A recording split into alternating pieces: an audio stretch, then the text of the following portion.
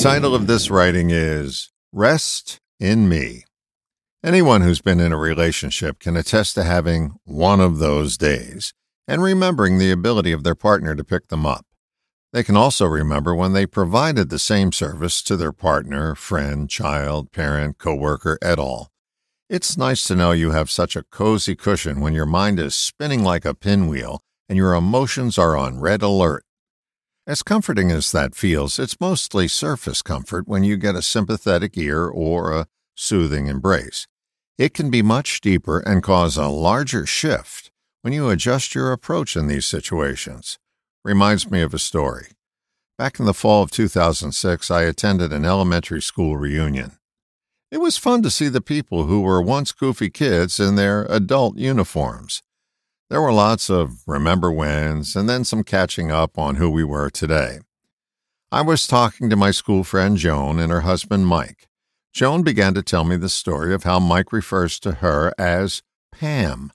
She said that any time she got into her complaining about life mode for too long, Mike would start calling her Pam. I raised an eyebrow and wondered why.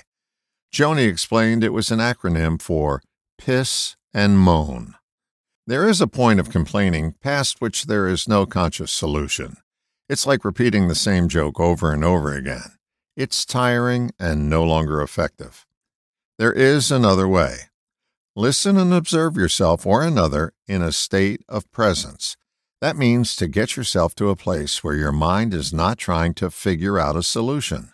A calm mind with no thoughts, only pure attention to what's happening in the present moment. This state of presence that you provide for another may seem like you're doing nothing, and the results prove otherwise. Your internal silence can turn a babbling brook into a serene lake without any conscious contribution.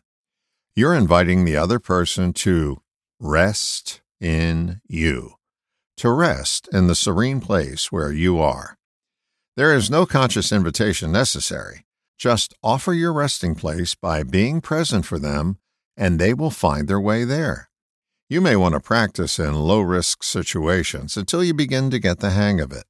For example, when someone offers a minor complaint, just go to your quiet place and watch them follow without any direction after a time. You are offering them a safe landing at an other-than-conscious level, and it will be felt. Reminds me of another story.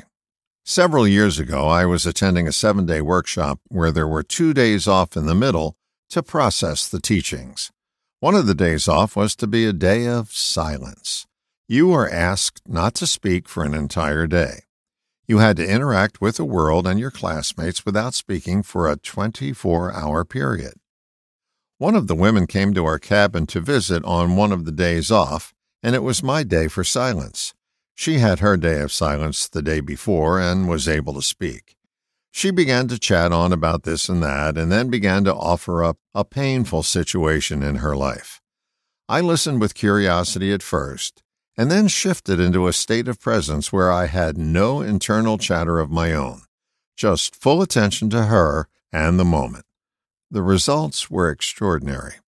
She had a bout of tears and an emotional release, and then came over and gave me a great big hug. She said she hadn't felt this good in 10 years.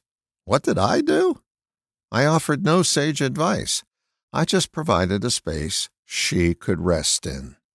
You can also do this with people you don't know, on a bus, in an airport, waiting in the deli line.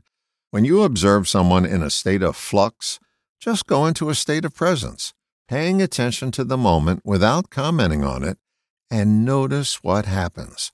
Oftentimes, you'll witness a shift in the person's demeanor. This is a more respectful way to let someone dampen your shoulder. It doesn't presuppose that you have a conscious answer for them, and it doesn't burden you to have to figure it out.